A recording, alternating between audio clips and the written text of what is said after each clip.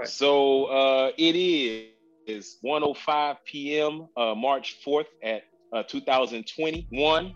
2021. Welcome to the Mofo podcast. I'm your host, Moise Batiste, where we bring people that I believe is doing big things, people that I can learn from, that people I've grown from, people I've had a chance to battle on the gridiron with, which is who we're starting with the Memories from Moon series. I got another special guest for you all. I just want to give him his proper introduction because me and my next guest not only go back on the field but off the field, and we're gonna get into the coaching days. But he is top 10 all time in Russian Robert Morris University history. He is average 5.6 yards per carry, which means he was literally a walking first down every time he touched the ball. When he ran 100 yards with his other tag team partner, Archie Wanamaker, I think, I don't know if we even lost a game whenever you two rushed for 100 yards. It was always a beautiful sight to see, especially on defense, because we knew if Archie and Ralph ran for 100 yards, that's going to make it an easier, fun game for us on defense. And so it was cool to compliment, how we compliment each other. So, and one of the best running backs I've ever seen. Let me say that. I'm going to stress that. One of the best. He got a lot of people. He almost got your boy in practice for a time. Oh, come on, man. You got me. You got me. Hey, Mo. I don't want to interrupt you, brother, but you know darn well. I told y'all from day one, it ain't a linebacker on this planet that's gonna cover me. I hear you, brother. I tell you, I would love to. That's what film is for, and Lord knows I wish. And it wasn't too many people that got the ball on me. If it was somebody, it was you. I would need it. I don't remember it. It ain't the concussions either, but I don't remember it. But it's possible. I'm gonna say that. But I'm gonna say it again. The best running back I've ever seen currently, and this is what I'm most excited about. He is currently the head coach, and the fact that he gets to replicate what was done his freshman year coming into college, and be the part of starting a brand new football program at the collegiate level. That's rare space and place to be selected as the inaugural head coach for a program. Ladies and gentlemen, head coach for let me say it right, man. Alvernia. Did I say that right? Alvernia, excuse me. Alvernia University. Shout out, respect to Alvernia University. I promise to buy a t-shirt. Head coach Ralph Clark. What's going on, my brother? What's going on, bro, man? Hey, let me tell you something before we get into this, man. Let me tell you something. This is, y'all, I don't know if anybody said this on you, but I've been listening. This is Dr. Mo Batiste. And I'm going to say, and I say your last name right. Because we go back to Moon Township, and I remember spending time with you and KP. And we had our conversations, and we can get into a little bit of that later, but I don't know if you remember, we talked about, man, being Haitian is so beautiful. We can cuss you out with a smile. You remember that conversation? That vaguely sounds familiar. That sounds like something I would definitely say. So, yeah. So, hey, man, it's a pleasure to spend some time with you, my brother. Is like I say, like you said, we go back, man, back into PG, my home. And we go back to Moon Township, man. And you've been one of the guys that I love to follow, even if we don't speak on the phone or what have you.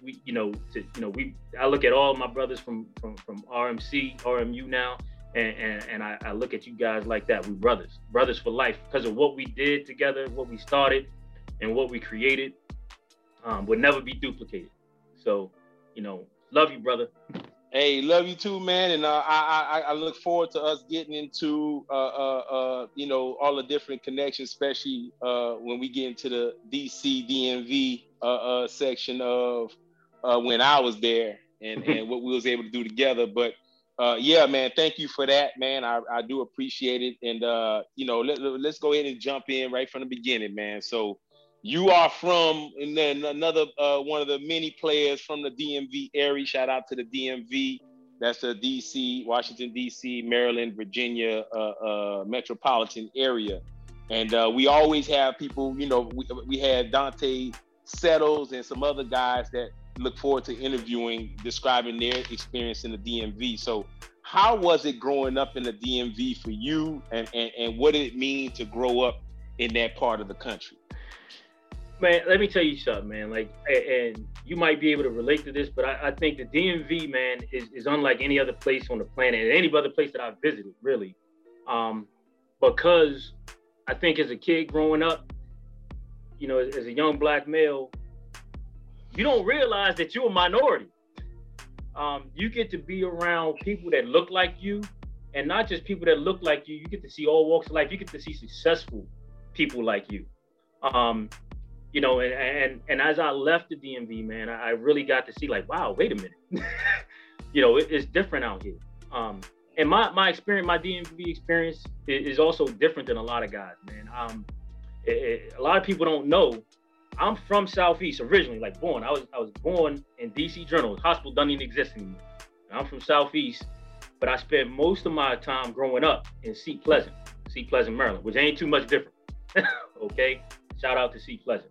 All right, PG County. As a teenager, I moved to Reston. So mom, we moving on up like the Jeffersons. My mother worked 3 jobs to make sure that she had, that I didn't have to struggle like a lot of other people from where we from, and I saw a lot of things, to the point where when I went to elementary school, I started school. You got to think about how different times are, man. I would leave our apartment building, which was on B Street and Benton Road. That's the hood, okay? At 5, 6 years old, I would walk down in the morning to the bus stop by myself and get on Metro to go to Our Lady Queen of Peace. My mother sent me to private school. I didn't go to the neighborhood school. My mother sent me to private school because she's always been about that, giving me that extra edge for it. I'm not into what everybody thinks about that, but just my mother was always trying to set me up for success. So that experience was a little different. And then when, I moved in with my grandmother for a long period of time, and I went to PG County Public Schools. Shout out to PG, Seat Pleasant, Glen Willow. Old Martin Luther King, it was George Palmer Highway back then. But then, when I got into that high school age, we moved to Reston, Virginia. That's the suburbs, man. That was culture shock. But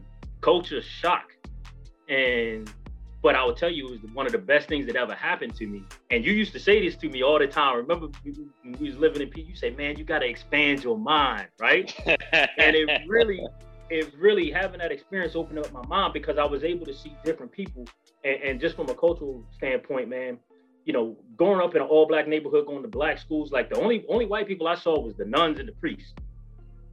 And so to me, that's what, and I played for all Black sports organization, Peppermill Boys Club. Okay. And, we might play against a team that had white kids, but we never experienced that. And so moving out there, it really opened my mind up and made me see that, there's good people, there's bad people, period, man. And my mother also had this saying, and my mom, like I said, she always wanted what was best for me.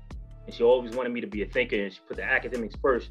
And she said, baby, to be in the conversation, you got to be in the room, and I said that in college. I know you probably heard me say that in college. And I've said it today to my players, like to be in the conversation, you got to be in the room. So you got to expand your mind. You got to kind of throw down that wall, observe and listen, and be in the room. So I really had a DMV experience growing up. I'm from DC.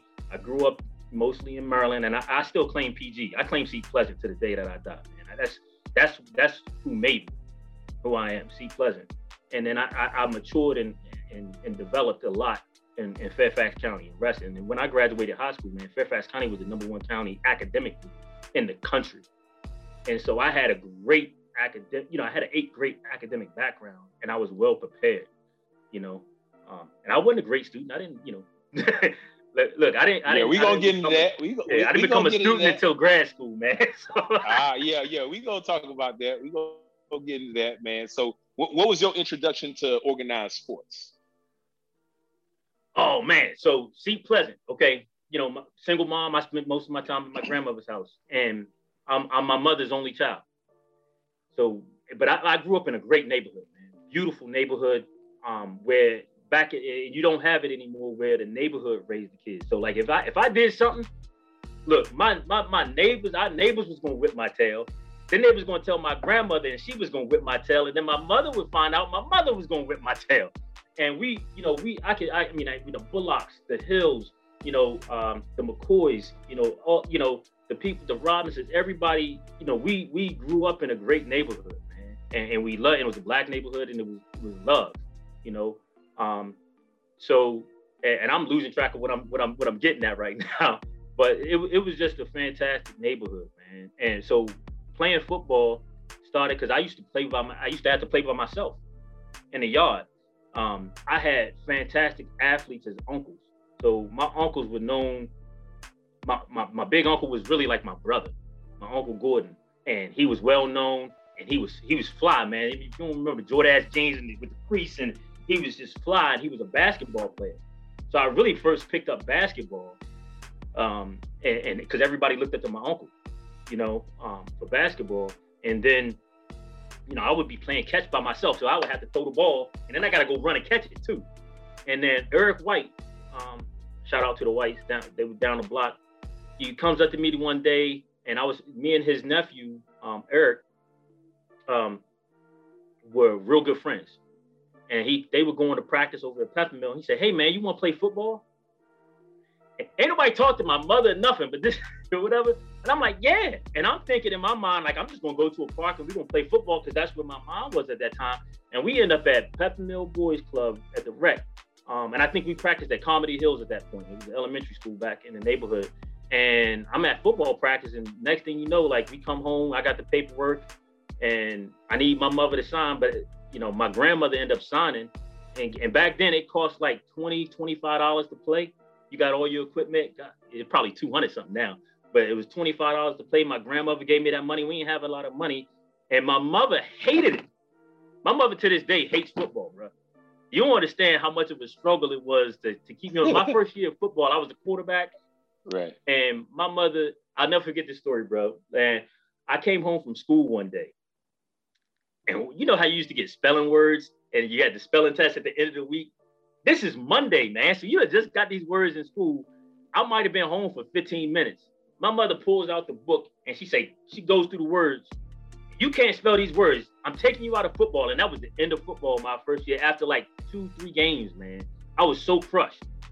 Like my moms used to try to do anything not to let me play. But then, time went on and I played a little bit. But that's how I got introduced to organized football.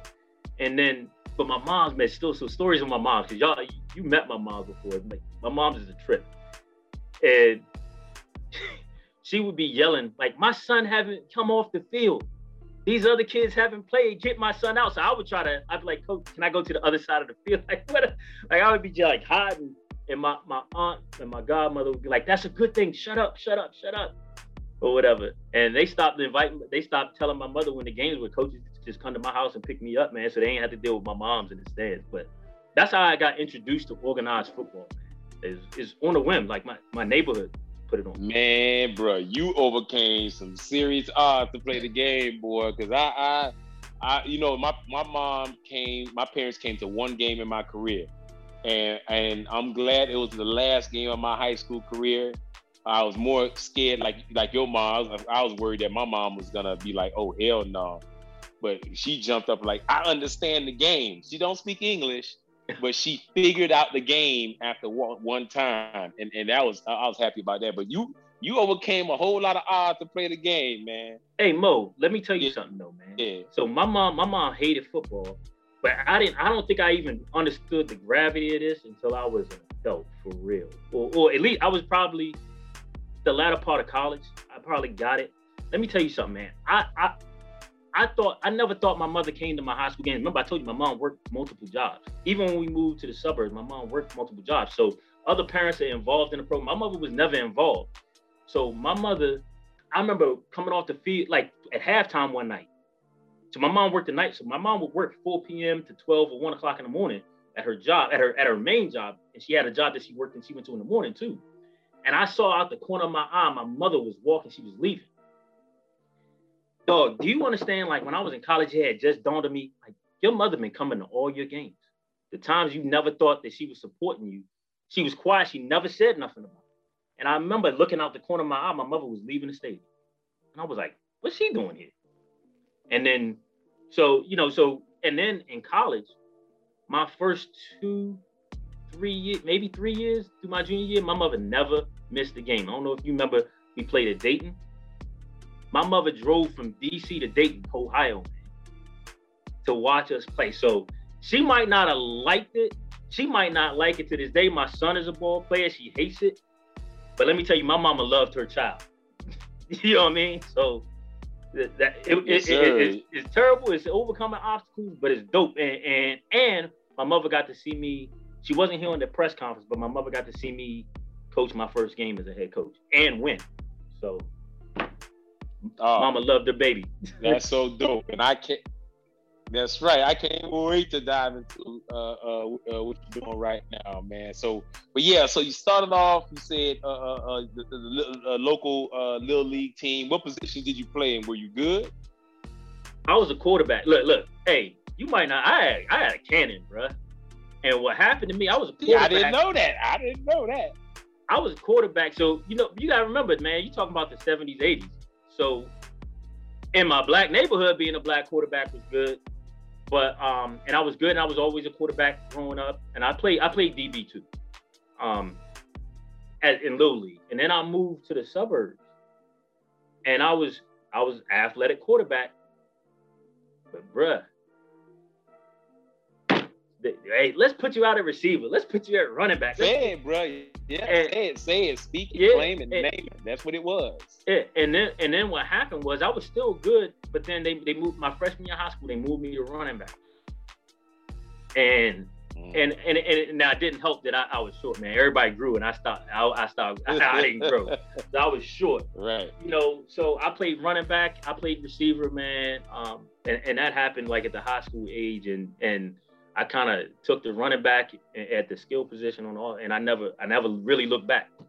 Yeah, but here's the deal, Mo. If you don't remember, I mean, I'm sure the other guys, I'm the only running back to throw a touchdown pass.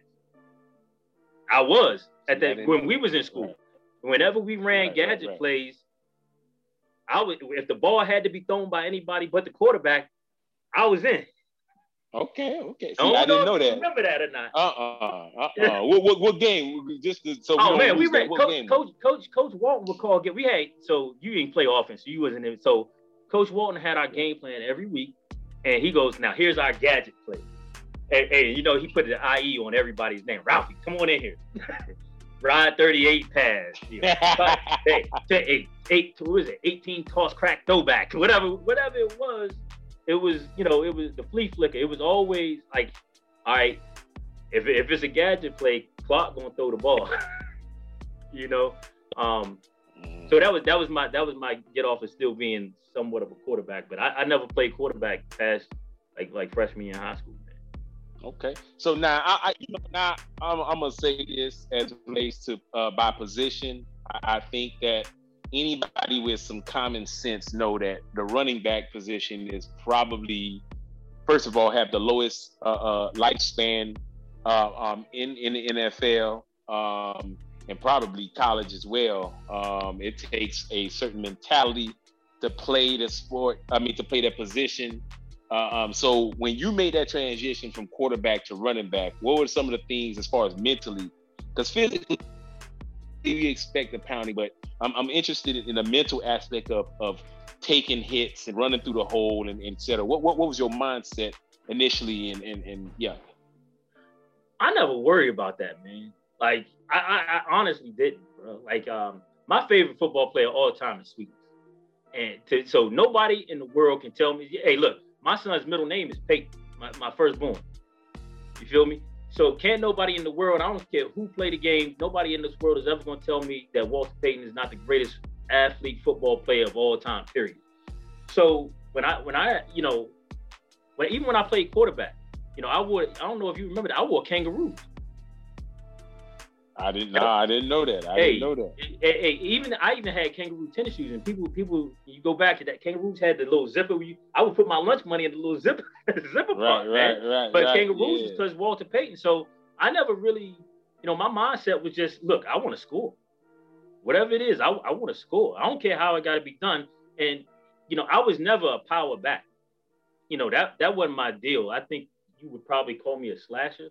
Like, I never, I don't think outside of Ty Ali hitting me in practice, like catching me on a spin move in practice one day, I don't think you ever saw me take a hit. Not that I avoided like that, but I just knew how to turn and twist my body so that I would never really take a major hit, and I didn't run out of bounds either.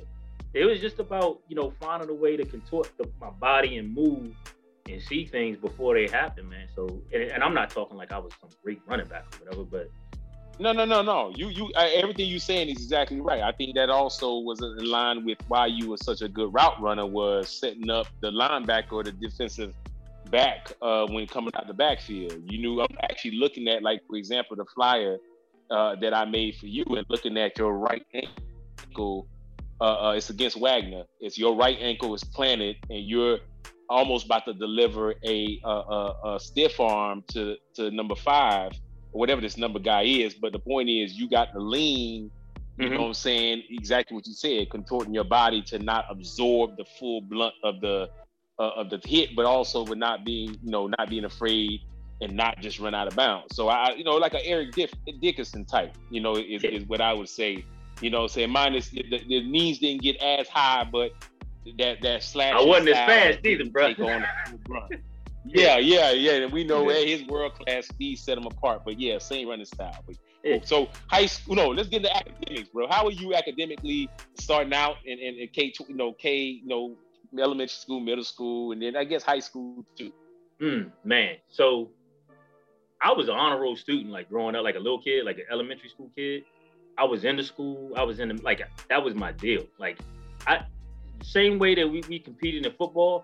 Like, I had friends in school, like, we competed, like, who's the smartest, who's the best reader, who got the best grade. Like, that's what my friend, and so, and that's one of the things when you come from an inner city or minority community, people don't talk about that. Like, we used to compete about that, and we wanted the good grades. We wanted to, my best friend growing up was Damon Owens. He played basketball at West Virginia.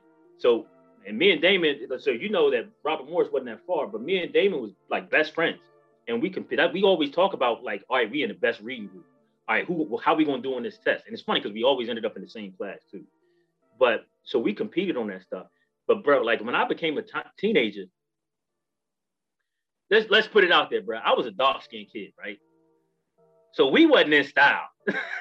Like, girls didn't like talk to me like that. But right around 13, 14 years old, I started to smell myself a little bit. I was like, hold up, girls like me. And so I kind of fell off the academic side and got it. And look, I wasn't never no thug or nothing like that, but I started falling in with the guys that I thought was cool. Like, these guys skip school. These guys don't really focus on the academic part. I'm gonna be an athlete and I'm gonna be a cool cat. And so I was never really at heart. I was never a bad kid. So I wasn't great when it came to, especially like my freshman year of high school, and just really coming into my own and smelling myself. Probably not until my senior year of high school did I really excel, as a student. And I was, and I'm gonna give another shout out, Mr. Harris. I took AP English, 12 hit English. Mr. Harris is one of the hardest teachers, but I loved his class, man. And he ran it like this man never picked up a book or read from a book. This man taught that he would lecture the whole time. You had to take notes, and then you would have a pop quiz and so it was like being in a college environment, and I loved it, man. And that one class really prepared me for what being a student was going to be like in college. College is hard to a lot of people, and I'm gonna be honest with you, I can tell you on one hand the number of times I went to the library at Robert Morris, bro. I ain't spend much time. But I was the type of guy, like if I went to class, I was gonna be okay. Because if I heard it, I could retain it. If I could see it, I got it. And so a lot of papers that I wrote, bro, it was just off of raw memory. Or taking tests, it was out of raw memory and being able to excel that way.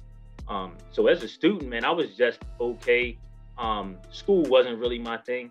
You know, I was, unless I really loved the class. I can think about like being in college. Like when I got into classes within my major was another thing. I picked the wrong major, but like I got into like organizational behavior, things like that. When it came to dealing with people, I was really into that stuff, man, and I was into the class. So I did what I had to do to be successful, but you know, I became a better student later on. Hey, look, I tell you right this: eligibility was never in jeopardy with me, because I was, you know, and I think Dave Harper would probably tell you, he's the AD at Duquesne right now. He'd probably tell you, like, look, if it was somebody in early years, a lot of times they would like, hey, guys that was in academic trouble, they're like, hey, why don't you go spend some time with Ralph? It's like, nah, coach, they can't do what I do. Because I'm not necessarily doing it right. I'm just sometimes I got certain gifts that God gave me that if I first of all, I took my butt to class. And that allowed me to be successful, which is a lot of times what I tell these kids today is like, look, being a good student is just doing what's right half the time. If you go to class, it's hard to fail. Like you got to work at failing. You got to put effort into failing. So I don't understand failing, you know? Yeah. Let's talk about that, man.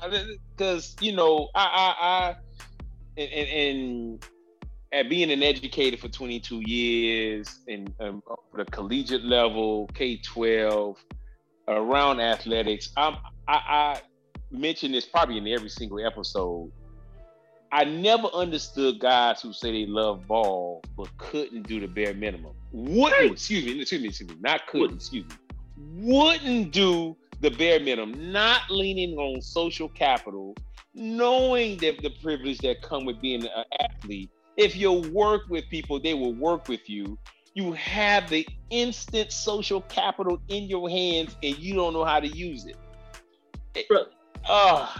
Bro, like that's what, you know, I've read something today. It's like, man, how do we define love? You know, because I ask recruits that all the time, do you love football? Because if you love it, you got to do everything to come with it. And the first thing is talking about the classroom.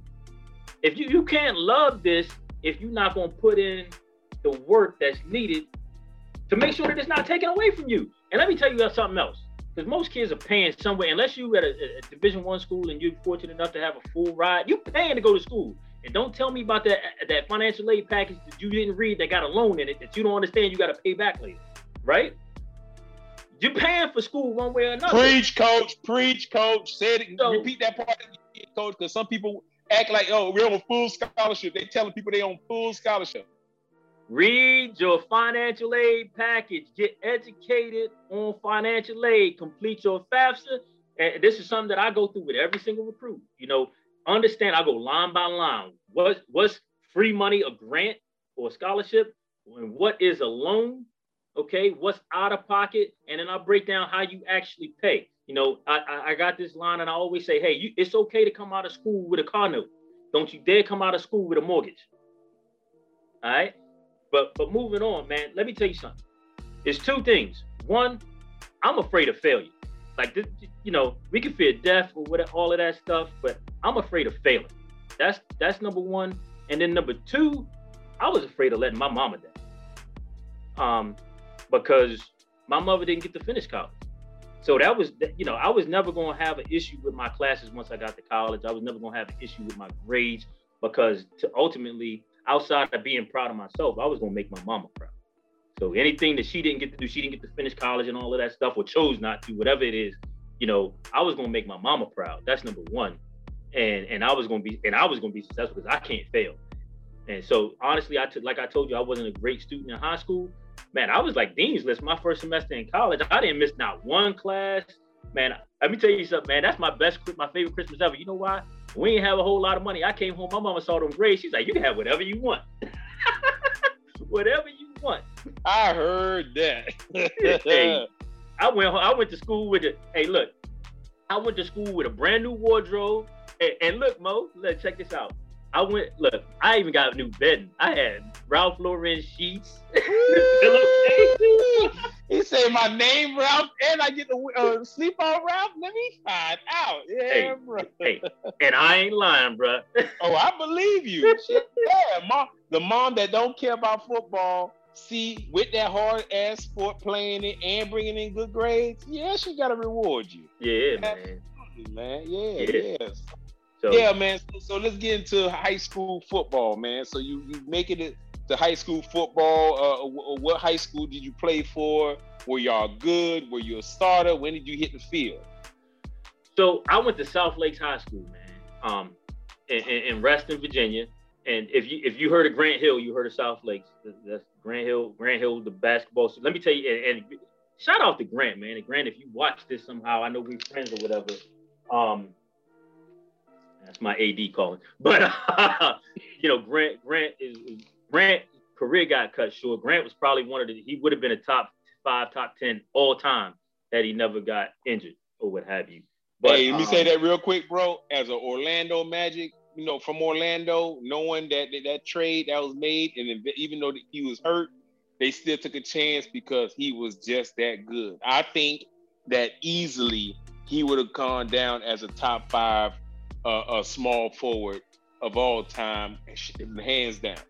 Hey, bro, and I know we not on this, but people don't know. Like, they were thinking, like, especially when Grant came out of Duke, they were like, man, it's the next Jordan.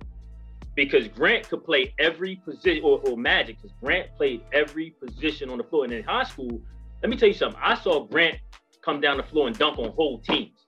And I'm not exaggerating when I say all 5 under the basket, and Grant, was booming on whole teams. I think the world was in shock when they saw the dunk in the NCAA tournament. Oh yeah, the alley-oop, bro. That was it. But I was watching Grant do that in high school with alley-oop stone from Had Hogan, and you guys don't know who that is, but just trust me. Like, I went to a basketball, like, my high school was a dynasty in basketball, man. We went to states every single year that I was in school. The 2 years before I got there, plus 2 or 3 years after I was there. Now we got our butts kicked by, I think it was Allen Iverson in my junior year. But hey, we ain't gonna go into that. But anyway, football wise, man, we were good. We respected, a competitive program. I played freshman ball my freshman year. I ended up hurting my knee in basketball my freshman year, and I had to, this was different back in the day. I had surgery and I had to wear a big old brace on my knee my sophomore year. And I didn't really get any shine with varsity, and we had a lot of backs. I mean, when I talk about, like, we had a guy like Brian Montague, he was getting letters from North Carolina, Notre Dame, like, big time. And then Dame, what was Damon's last name? Damon Edwards, I think was his name. He was a big, bruising back and things like that. So we had a lot of talent. We was deep in the backfield, so it was hard to get to the field. My junior year, I actually moved to wide receiver, and I started, and people might, if they were on the first team, they'll remember Greg Bussey, who was a tight end. We went to high school together. And Greg had moved from quarterback to receiver. And then my sophomore year, we went to states. We went to the semifinals. And we got beat by Halifax County. Funny story here, man. Halifax High School is actually in the state of North Carolina. Halifax County goes from Virginia to North Carolina. But the junior high school was in Virginia, and the field was at the junior high school. So they played in the Virginia playoffs. And man, we were good, man. I mean, when I say we were good, man, our O-line had to be like 280 plus across the board. John Pryor was our tight end, and he was an all-state. We had our quarterback was really good. His whole family was quarterbacks for like 20 years at our high school. And then because he had like 10 brothers. But we were real good, man. And we lost in the state semifinal to Halifax County, and we had a squad coming back. Like, so for my junior year. And then let's go back to academics. We had like 20 to 30 guys come up ineligible. And so we was like the number 2 ranked school in the state of Virginia coming back in Division 6, coming back. And then we lost like 30 guys, man. We went like 2-8. And then my senior year, we had lost all our size up front. And we moved to the power I, and I moved back to running back. And look, 3 yards in a cloud of dust. Shout out to Lionel Bailey, Reverend Bailey. He's Reverend now. and the guys that were on that team, we ended up going 5-5, 6-4, something like that, which was a feat for us because we were picked to go dead last, and we were one game away from making the playoffs. So, that was my high school career in a nutshell, man. Okay, yeah. So this is how I ask everybody, and this is how I word it too. How the hell did you end up at Robert Morris? And I want to put context. So Ralph is a part of the original freshman class to come in 1994. Dante told his version of the story and some elements. Looking forward to having people like, Dr. Rob Frazier, and some Jake Newman, some Cleary, some of the other guys. Looking forward to heard from Nate. But how was it reporting to camp? Well, no. How the hell did you end up at Robert Morris? And we'll get into camp in that first year. Oh man! So believe it or not, so I was injured the first 4 games of my senior year of high school, so I didn't get to play. My first game back was against James Madison High School. Which, funny enough, that's where my coaching career started, by the way. But we played James Madison, and Coach Harper, I think, was there to see Andy Scruggs, who was like an all-state quarterback. Andy actually came to Robert Morris, and he was on the first team. He was a quarterback. But Andy was like all-state at Madison. And they had a real good team. And that was my first game back. And I think Coach went there to see Andy. And funny enough, Andy was hurt. So he didn't play that game. And that was my first game back, and nobody really knew. Because remember, I told you I moved to receiver my junior year, and then we switched to offense. So that's my first game back, and bro, I went off. And next thing you know, I got a letter from Robert Morris, and there was a picture of Joe Walton on the front, and I knew who Joe Walton was as the coach of the Jets, because Freeman McNeil was like one of my favorite backs in the late 80s, in the 80s. I remember him from Tecmo Bowl. Right? So yeah. I could correlate, and I was like, wow, NFL dude. And then him and Bad Rad or whatever. So Dave Harper, shout out to Dave Harper for finding me. And one of my deals was, I was like, I'm gonna play D1 ball. And they were one of the D1 schools that recruited me as a running back. So the only D1 schools that recruited me as a running back was Towson and Robert Morris. Everybody else wanted me to switch to like DB, bro. I'm like, bro, I'm 5'7", 5'8". Like, what are you talking about? I don't play DB.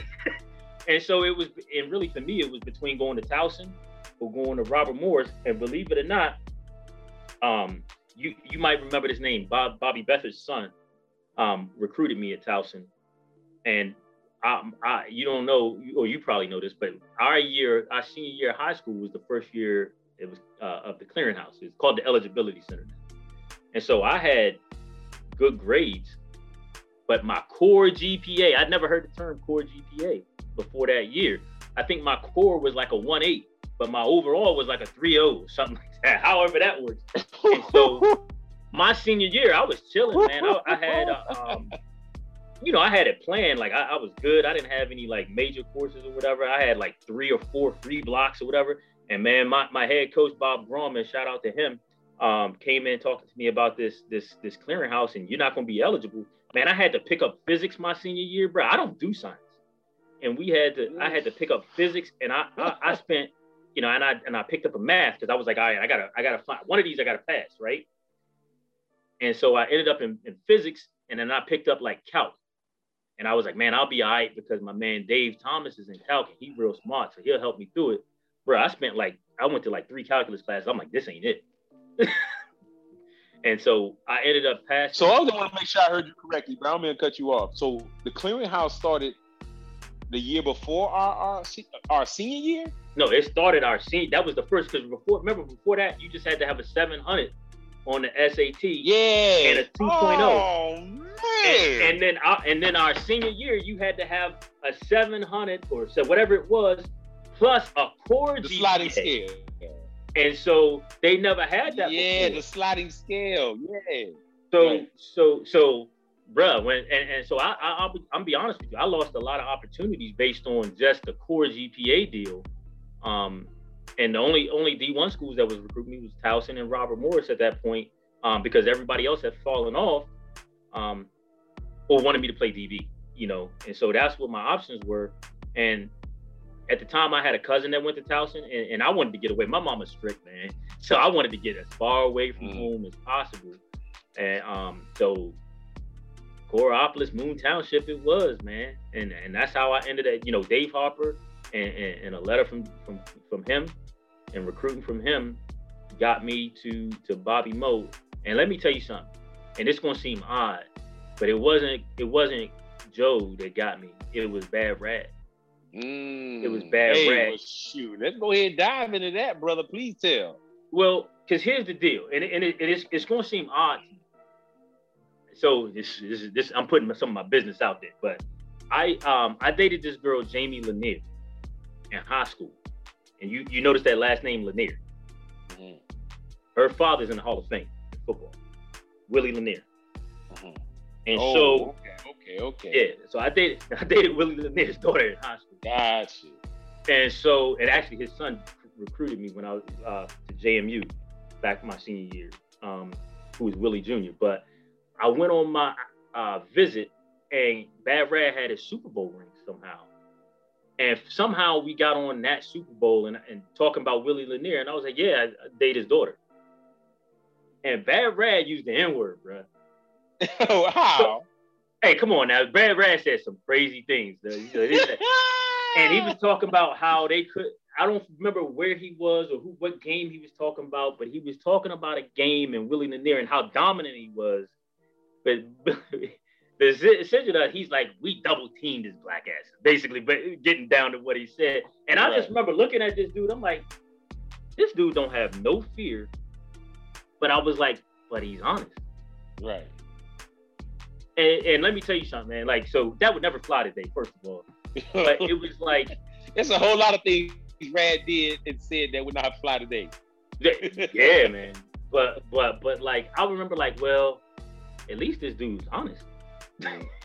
It's crazy how that worked, right?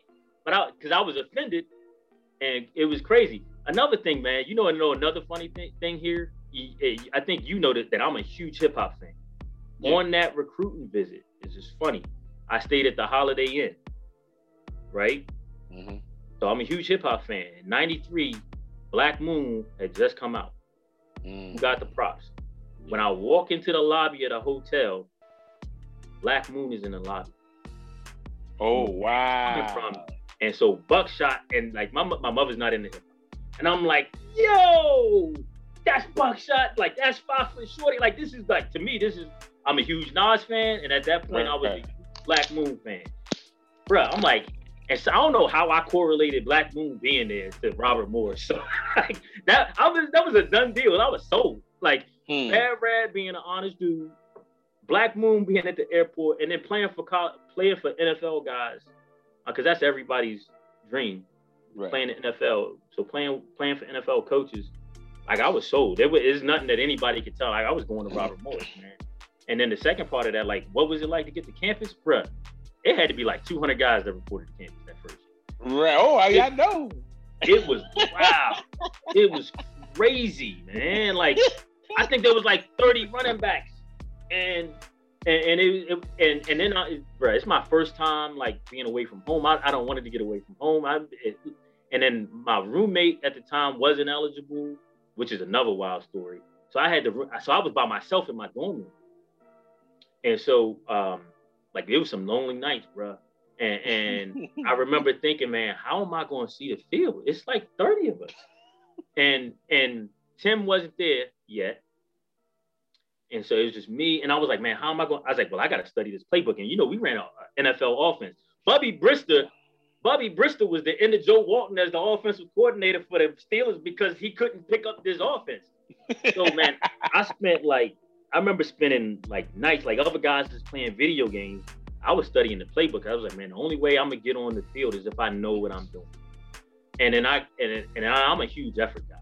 Like, I might not be the most talented guy, but I just had the mentality in college. Ain't nobody gonna outwork me. Anyway, so I remember like in pass routes, I'm diving, catching balls, and I don't know.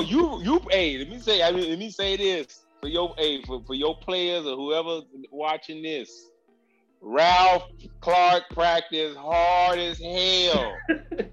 Ralph Clark practiced hard as hell, and it was ingrained in us to do so because anybody that watched The Last Dance or anybody that watched anything related to Kobe, if it's related to Phil Jackson, you gonna practice very hard because the game is supposed to be easy.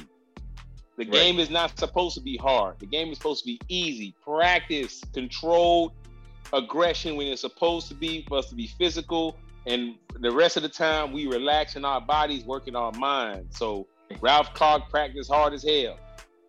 Hey man, hey, look, tell me, hey, Mo, you never saw me stressed on a Saturday. Nah, again, it's supposed to be easy on game day.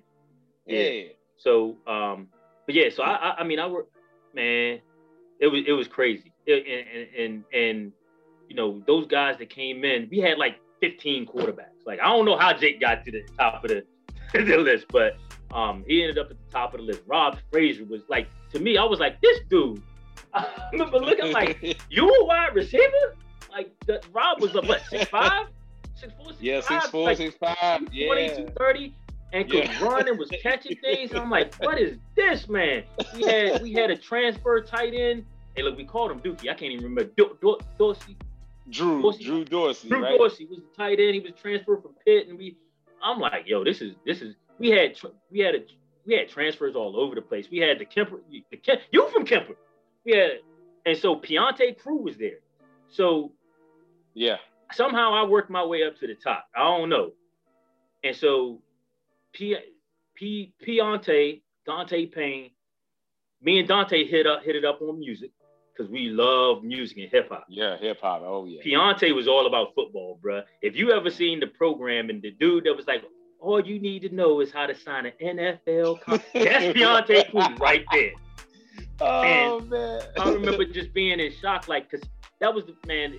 Like, I'm from DC, but I'm more New York, like hip hop. Like, yo, what up, son? Like, what up, yo? Or at that time, you know, in the DMV, what up, Joe? As far as being our lingo, and the guys from like Kemper were Midwest and Southern guys. Hey, what up, dog? I'm like, and you can ask Wes Johnson, whatever. Like, we used to like, what are you talking about? Like, who are you talking to?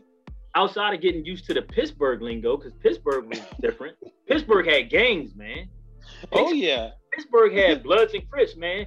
I'm used to wearing whatever. I never forget, we had Tim Smith took us out one day. We had that off day. Remember you had the siesta night or whatever where you could get off? Mm-hmm. He's like, man, y'all gonna come hang out with me. And I think I was wearing like some blue shorts with a red jacket and a red hat. And Tim Smith was like, bro, you ain't going nowhere with me like that. You better go change. And that was my introduction to game. Like, it's like that? Yeah, it's like that. So it was wild, but you know what? It was great because it opened your eyes to different cultures. Like, you know, talking about like you and KP, like I ain't Haitian, what's that?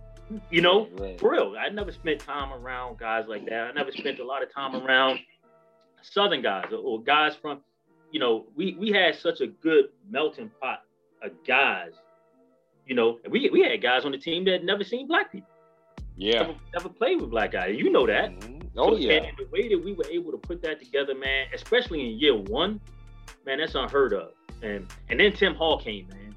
Yeah, man. You gotta tell that story, dude. Because again, I know I can imagine how frustrating that was, but you know, but year one, and I'm gonna be real with you. Year one, it was frustrating because here's the deal. So like, and Piante really took me under his wing, because hey Mo, I was killing it. Before Tim got there, like I was killing it, and then I got hurt, and a lot of people might not remember this. I got hurt in remember we used to do the 2 inter squad scrimmages.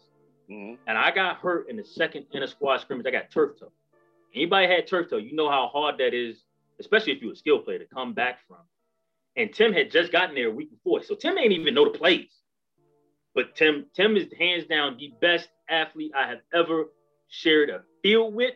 He's one of, and I'm gonna tell you something. If it wasn't for, I probably shouldn't say this, but John Gruden's ass, he would have been the starting running back for the Oakland Raiders.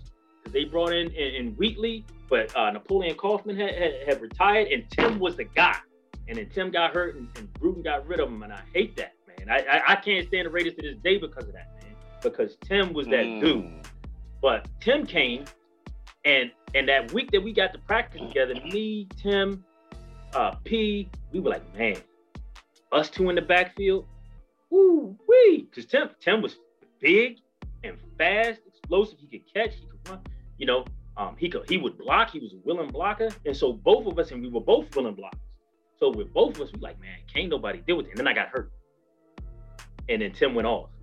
And you know how Coach Walton is. I got it. When I got a favorite, I'm going to run with it. So it was hard. One, it was hard to get back healthy. It's hard to get back on the field. And that first year, it was like, and it wasn't on Tim's part. It was on me and immaturity. Like there was an animosity because I'm like, damn, like I'm a good player. And how did this happen? Like he wasn't here, now he's here. But let me tell you how good of a dude Tim was. First of all, I was a little dude when I first got there. People might not remember that too. I was like, I'll go ask you about that. Go ahead. Bro, I gained 70 pounds in college, man. And I wasn't fat. I ain't had nothing but. No, you was solid, dude. There ain't nobody gonna, bro, you was solid as hell. But Tim, so we reported to camp sophomore year. And I think in the summer, I put on a good 30 pounds of muscle. So I looked like a different dude. And we all got there, and Tim took me in Diotis's little hatchback. Remember the little gray Mazda, right? And he said, man, we're going to fix this. And I'm just imagining what he said, we're going to fix this. And he said, hey, I remember Tim was like, hey, man, what you want to do? And I was like, look, man, I'm just trying to get an education. I want to play ball. He's like, look, my mama, I work, and I look at my mama work a job that she hates. I just want to make, I never forget this conversation. We was in the hatchback and driving. He's like, I got to make it because I don't want my mama to work. And we was just having a heart-to-heart conversation. Let me tell you something, man. I know we went 6-4 that year, and it was not a great year, but me and Tim fed off of each other so much. And Tim would get the runs, and that's cool. And, you know, I never ran the ball more than maybe 4 times a game when Tim was there, but it was all positive runs now. And then if we were in the backfield together, especially on the third down, who you gonna cover? So there's a lot of times that I would make plays based on him. And even when it was a bad play, it would turn out good. If you remember, you wasn't there yet. We played Duquesne at Duquesne, and we ripped them my freshman year. Man, we ran 43 passes, which was probably what we would always. So it was either gonna go to me or Tim, guaranteed. And ball came to me, and I got hit, and it got deflected. Tim caught it and took it to the house. Like it was just, you know, and you would see us like just with each other. So that animosity was gone after year one, man. And I appreciate Tim for spending time with me because he didn't have to do that. He could have been like, F you and I'm the guy. And he didn't do that, man. Tim was a good dude. And that's why it hurts me to my heart. Rest in peace, Tim Hall, man, to what happened to him. And especially brought on by somebody he knew, man, that's dirty. So love Tim Hall, man. Love what he brought to the university. He put us on the map. We would have never been what we did if it wasn't for Tim Hall. You know, if it wasn't for Tim Hall, Robert Morris would not be Robert Morris. You know, we're not in the NEC anymore, but I say we, because I'm always a colonial. But, you know, not in the NEC anymore, but still has the most rings. We won the first, 4 or 6 in a row, something like that? Championships. So Robert Morris. First 6 in a row, I believe. Yeah, so Robert Morris wouldn't be Robert Morris without Tim Hall. And so shout out to him and shout out to his leadership. And he was now look, Tim was flashy if he knew you. But Tim was a humble dude. Tim was a worker. So a lot of the stuff that I did, especially when he left or whatever, was a reflection of him. And I learned how to be a more patient runner watching Tim. And so when guys like Archie came along or Miles Davis came along, even though that was more competition, and I think they'll tell you, I had to teach them how to run the ball in our offense and how to, like, hey, man, you can't just hit the hole. Look, hey, here's the cutbacks. Here's how our offense works. You got to, you know, slow to, fast through. And shout out to Mike Miller for teaching me how you break the long run. And if you look at Tim, and matter of fact, if you look at me my senior year, a lot of the way I hit the hole is Tim Hall-esque. Patient, hit it. Even my junior year, Towson, I went off that game. That was my first 100-yard game, really, in college. That was because I understood and I listened to Tim. So young, you young, if it's a young football player on here, those older guys in the locker room, you better listen, man. Don't be boneheaded. Don't be big headed. I know it's Instagram and all that stuff. It's nice to be cool and look cool on there, but take the advice of the older guys. And let me tell you, Archie Wanamaker learned how to run power because he eventually listened to me. Yeah. You keep beating the guard to the point of attack, man. You can't do that. So shout out to Tim, man. That was a huge influence on me. I don't even know if I'm answering what you wanted to answer. No, you did. Excellent job, man. Hey, shout out again, like you said, to the late great Tim Hall. No one will disagree. The greatest football player in Robert Moore's history. It ain't would be a duplicated, a special talent that I never got to see actually with my own eyes, because he was always 2 years ahead of me at Kemper, 2 years ahead of me at Robert Moore. So, and I will say this, I knew that Robert Morris really wanted me because of who my hosts were, Tim Hall and Carl Cannell. CC. So they made sure. You know what I'm saying? Too deep. You know what I'm saying? I can't wait to have CC on. Too deep, yes, lick sir. him low. Too deep, lick him low. I was in there. Yeah, we talked about that too, man. That's hilarious. Like, I still got that picture our junior year. Our junior year. It was our junior year picture day. Yeah, I still got that picture, which is hilarious. I was just standing there and CC grabbed me. Yo, you in Get in this low. picture. I said, I'm in what? Indeed. Hey, man, those are good times, man. Those are good times, man. Oh yeah. Time of my life, man. For sure, man. And I wasn't no partier like some of the guys out there, but time of my life, man. Yeah, I wasn't. Yeah, absolutely, man. So let's get to when the fun really starts, man. 1996. This is when the team is clicking now. Tim Hall is drafted to the NFL. We're riding a high. Rad is back after being at NFL Europe, which was I know was a big loss because Nate described it. Dante described it, and all of the defenders talked about, Rad not being there. It was a big difference. Yeah, it wasn't Rad. Yeah, man. So let's get to our junior year, man. This is my first year at Robert Morris. I always say, Kelly Pierre picks me up at the airport. You know what I'm saying? I report to camp, and I can feel the energy. Everything that CC told me, like, Mo, if you come, we're going to win a championship.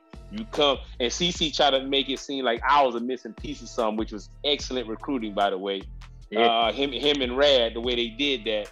But you knew, like, I knew once I got on campus, man. I remember going to the cafeteria and everybody sitting. I'm looking around, peeping, looking, and you can just feel it, man. So I know for you said, like, really understanding Walton's system and really having your breakout season when you get to get a lot more carry. So how was it for you coming into camp 96, and what are some of your fonder memories from 96?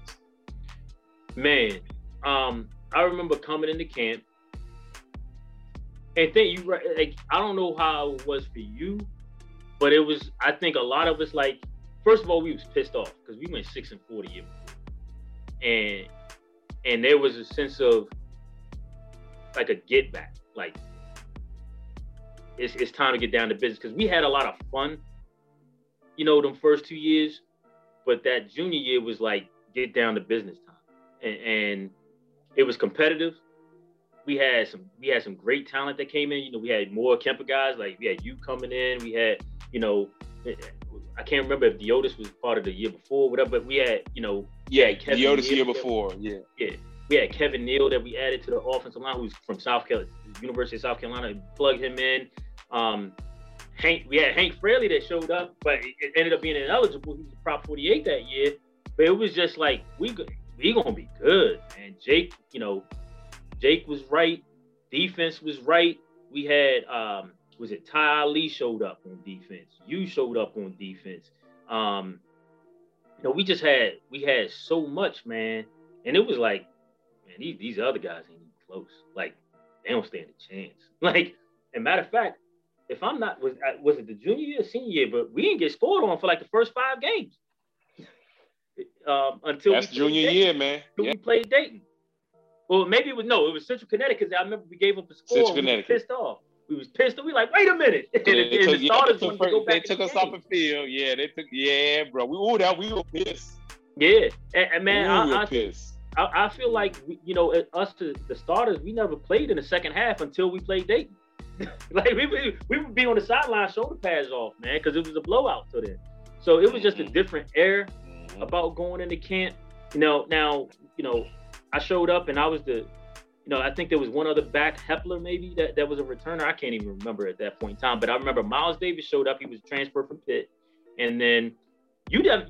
Here's the thing, like people don't even realize, like nobody really realized, like Archie was there. He was because you know how they would have us ones versus ones, two, and all of that, and he was getting off versus the younger guys. And I remember like thinking like, yo, that dude's different.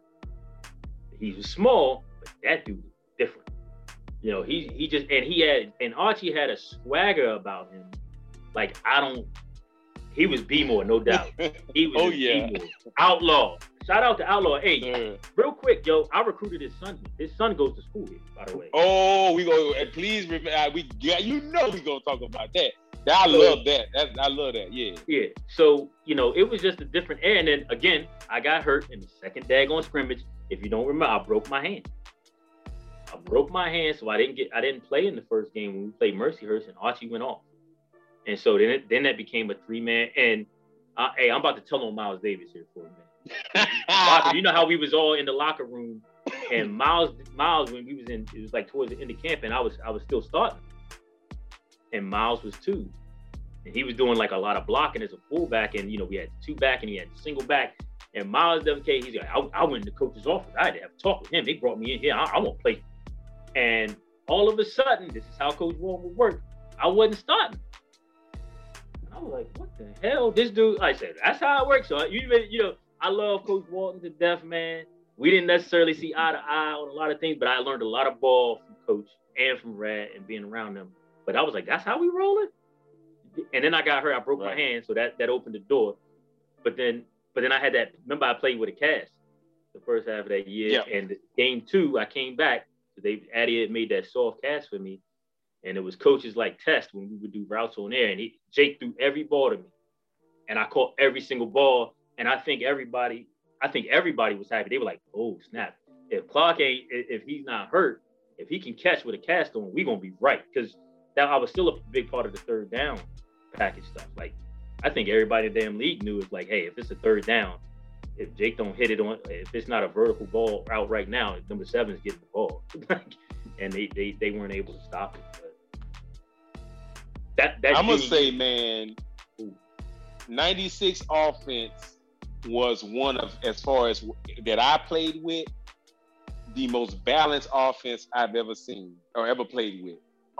As far as overall spreading the ball equally, running game, passing game, running game, setting up, passing game, open up scene for tight ends. I mean, it was the most balanced. I mean, and I think that's why y'all, we won the way we did on offense, and how y'all wore the crap out of the clock.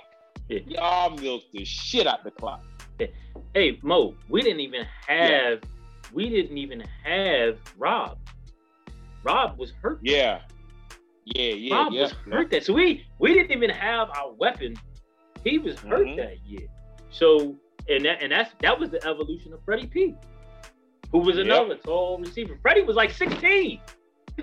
Yeah. 16, 15, yep. 16, We talked 17, about that. Yeah. It was like that. Yep. That was the evolution of Freddie P. So, man, it was electric, which you couldn't tell us nothing, man. And I think we lost 2 games. We lost to Dayton, which was a tight game, and then we lost to Wagner. 4 seconds on the clock with that fit. We was getting blown out. And yeah, we're getting destroyed, man. That's the Ricky Sorrell show. Yeah, but I never forget.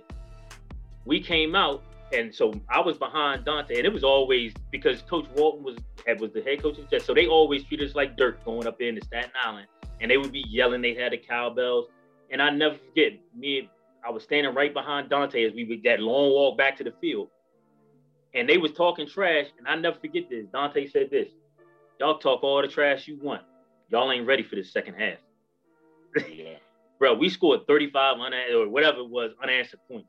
Bang, bang, bang, bang, bang, bang, bang, bang, bang. Yeah, man. And they had to make like a 50-yard field goal or whatever it was to win the game with time running off the clock. And then, so yeah, but and that year, Mo, was the beginning of the Ralph and Archie show the next year. Yeah. Because Archie we're gonna get into that. We're gonna get into that. Yeah, man. So I'm trying to think of. Yeah, bro, that's the goal, man. The purpose for us to, between all of us, we get different things that we each other can remember, man, and hopefully it can draw back some memories. So I'm trying to think of some other special moments, man. Our junior year, man, we were rolling, like you said, on defense. We were rolling. Nobody scored in first, games, first couple of games, and then. Tough game, always Wagner, always tough. It's going to be a physical game. I'm trying to think of some other memories from our junior year. I remember St. Francis, we saw every single season in one game. Rain, golly. snow, sleep. Smoke. We saw it all. The best, let me tell you something, man. My favorite memory was the ship. Getting to play Duquesne, because remember Duquesne was undefeated. They had won the bowl game the year before. They was undefeated, and we bitter rivals. And they talked so much trash, and I'll never forget when we was like, y'all don't play nobody. Yeah. And we would just be like, all right, wait till we get to this field. Yeah. Cool, because the cross town, the cross city talking, it wasn't no social media, but it would get to us. It would get some way, somehow, it would get to us. And so just smacking them in that game. And I just remember the atmosphere, even though they had a small environment, that place was rocking. And I remember Freddie P went off. He had some phenomenal catches that game. I mean, taking hits that Freddie P wasn't he's a big dude, but he didn't play big, like physical. He was a finesse guy. Hello? Yeah, can you see me? Can you hear me? Ralph. Yeah, can you hear me? Can you hear me, Mo? Hold on, bro. Yeah, I'm here. Yeah, I'm here. Uh-oh. Yo, can you hear me? Yeah. Ralph, can you hear me? Yeah, I can hear you. I'm typing in. Hell? Ralph. Yes. Yo, can you hear me? Yeah. Can you hear me? What the hell just happened? Okay. Can you hear me? I can hear you now, man. Yep. Right. Hey, you left right off with Freddie P going off in the game. Yeah, he was going off in the first half. Archie had like 2 scores, or whatever. And then I'm gonna tell you one of my favorite plays. I didn't get the ball, but I forget what the play was. It was a delay route to Delonte Payne. I mean, Delonte Perkins. DP. Yeah. And I was a clear out. And it was 2 guys coming to hit him. And I came in. And Delonte took off down the sideline and scored. Bro, I was so geeked. I was so geeked because I think it's on the highlight. Like, you can see he catches the crossing, and I hit 2 guys. And I was so happy because if I'm not mistaken, he was upset or something. DP would get pissed if he didn't get the ball, man. And we went off and he scored. Of course. Yeah, and we went, but hey, here's the deal. See, here's the deal. Delonte as a receiver. Delonte came as a running back. And they moved him to receiver because Delonte was fast, boy. Delonte was legit 4'3". Right. He was legit, like, you can Ladies and gentlemen, as a guy who Delonte Perkins, who I can't wait, one of the funniest people I ever met in my life. I legitimately, when he was with the Green Bay Packers for that short period of time, when he was on the team though, and I got a chance to prepare him to catch Brett Favre's balls, and to watch him run under a pass, he was legit 4.3 speed, and look forward to having him on. Yeah, but your block was one of the prettiest blocks. I mean, the way it was caught on the field, everything, that thing was beautiful. Yeah, taking 2 people out. I vividly remember that. Yeah, and we saw 4-3 run down the field. That was That was my favorite. Crazy that was my favorite moment from junior year. In that game and in that moment right there, because he got to get off, man. And I think that just showed up our program in itself, being selfless. And that's something I talk to the kids about now, is just being selfless. And yeah, man. That was my favorite. I think that's the other. Yeah, absolutely. I would say, I had some fun moments that game too.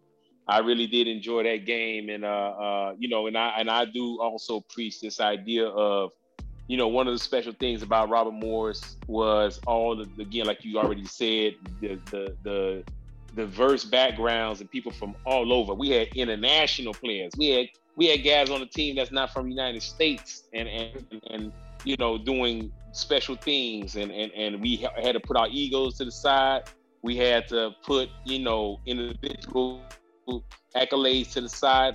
Some people had to be the one to have the numbers in order for us to win. And I was humbled just to be a part of a winning team as a JUCO transfer. And so that was a special year. So going into our senior year, you got even bigger. I remember you for the camp, boy. You made sure again you got in the weight room.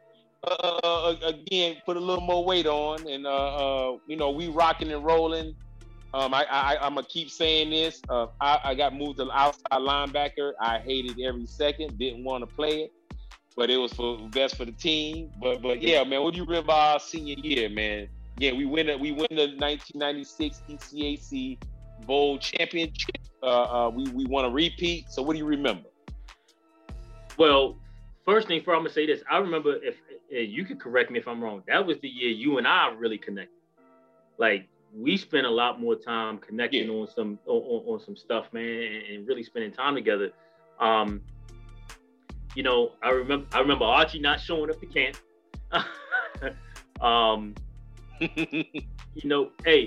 So talk about selfless again, man. So Archie don't show up to camp, but Archie comes or whatever. You might not remember this. All our fullbacks got hurt. Ty Ali went down. All the fullbacks went down. Right. And so they was talking about bringing you or something to play some fullback. And I remember going to Coach Miller, and I was like, Coach, our offense not going to work if you try to teach somebody. I was like, I know the whole offense. I'll move the fullback. A lot of people probably don't even remember. I played the first 6 games at fullback. And it was me and Archie in there. And I played fullback. And I think the first game that I didn't play fullback was Wagner, which was the first time me and Archie both had over 100 yards rushing. Like, we just blew it out the water in the second half. And here's the thing that you probably don't remember. Like, me and Archie made a pact with the O-line at the beginning of the season. Like, once I remember the that started. Yeah. We said, anytime both of us run for 100 yards, we're going to take you out for steak dinner. Bruh. Archie, look, in typical Archie, I give you some money towards it, but I ain't going. And I remember taking the O-line out the Haas's Steakhouse every time we had 100 yards together, which was more than once. That was the first time us making history together, was 2 backs going over 100 yards in the same game. And I just remember me and Archie was so different. But I think y'all used to say, man, that's thunder and lightning or whatever. Yes, but we were very different, but we could hurt you. Mm-hmm. We could hurt you. And so if we were in the game together, you had your hands full, man. And it got to the point where we would just rotate every play. Yes. Rotate every play. Y'all stay fresh. And I'm gonna tell you why I feel sorry for other teams is having to deal with y'all in the second half. That was just wrong, because you knew once y'all start, you get to the 80-yard mark and this is the second half, and y'all gonna get them numbers, because we literally can watch their defense starting to fold. So yeah, I used to feel sorry for teams in the second half, once y'all two got going, because it was hell. Hey, Mo, I was 230 pounds my senior year with like 3% body fat. And then Archie was like 175, firecracker. If you had to chase us, and look, and Archie ran like a 200-pound cat. So if you had to deal with us, for 4 quarters, like, it wasn't a good deal. And I don't remember too many times in my career I got tackled for a loss. Now, you know, I might not have all the gaudy numbers like some of these other guys, but hey, look, I also had. I'm gonna say this: I had to share the backfield with some real talented cats. So it was in my 4 years yeah, there. Man, it had nothing to do with you. It was hard to get them yards. Yeah. So yes, sir. So and you still top 10. There you go. For now, man. Hey, brother. Just like I explained to Freddie P, it's about error. Yeah. In this era, in the first phase of the program, you top 10 all time. Hey, 5.6 yards rushing. So own it, brother. Own it. It's yours. Hey. In that case, I'm gonna put it out here. You know, senior year, I led the conference in yards per carry. There you go. Yeah, 100 carries, 6.7 yards a carry my senior year. There you go. Make sure your players know that. Right. But you gotta make sure they know. Yeah. The moment I remember the most senior year, outside of homecoming, 14 carries, 156 yards. Because you know that's the most carries I ever had in a game. 14. Oh wow. But then senior year, I think we lost to Mercyhurst, and Coach Walton brought. I don't know if you was a part of this. Coach Walton got all the seniors together. I want to meet with you guys. We met in the locker room, and he said, "I think I need to play other guys because you guys don't want it anymore. You guys had too much success. You remember this? You're not hungry. You just expect to win, and you forgot how to work." Man, I remember that conversation, and we looked around. We were like, "What did he do?" And he left the room. We were like, "What?" It was like, and I think, who did we play? I think we played CW Post or somebody the next week and put it on him. And it was over. It was over. Yeah, it was like, because here's one thing I'll say about Walton. Walton, I love him to death, man. He was not a great relationship guy. He was a phenomenal X and O guy. You got an education in football. It was football 101, which is what he told us we were going to get. We're going to get a football education. But, you know, he knew how to motivate, even though he gave the same speeches. And I can think back to going to Dayton. Like, remember Dayton junior year? Like, bruh, he had me ready to jump out my seat the night before. I'm like, wait, we got to go back to bed check? Like, I'm ready to play right now. He was a great motivator. He was a great, at the time, he knew the X's and O's. Walton never wore a headset. He had his game plan up here and did whatever. And you could say that he was just ahead of the guys and then they caught up later. I don't care what you want to say, but if you paid attention and you studied and you spent time, you know, I spent time in Walton's office not having conversation with him, but watching film. I spent a lot of time watching film with Walton. And I would do the extra stuff. So not mandatory stuff. This was extra just to get myself ready for Saturday. So shout out to him. I love him. He's not doing the greatest right now, but I know I spoke to him when I got this opportunity, and you know, so that conversation that he had with us after losing to Mercyhurst at home, and was one of the big things I remember from senior year. And I also remember fumbling against Mercyhurst because, you know, I didn't fumble. I can count. I think I had 3 fumbles my entire 4 years at Robert Morris, and 2 was against Mercyhurst. One was that game, and the other one was against Mercyhurst junior year at home, and I fumbled the kickoff return. I got blindside hit. I'm not gonna say who missed the block, but I got my blindside. I got hit, and they hit me right on the ball, and the ball popped out. So, but those that talk senior year is what I remember the most, man. Okay, and what do you remember about the bowl game, man? So this is the last game of our career, man.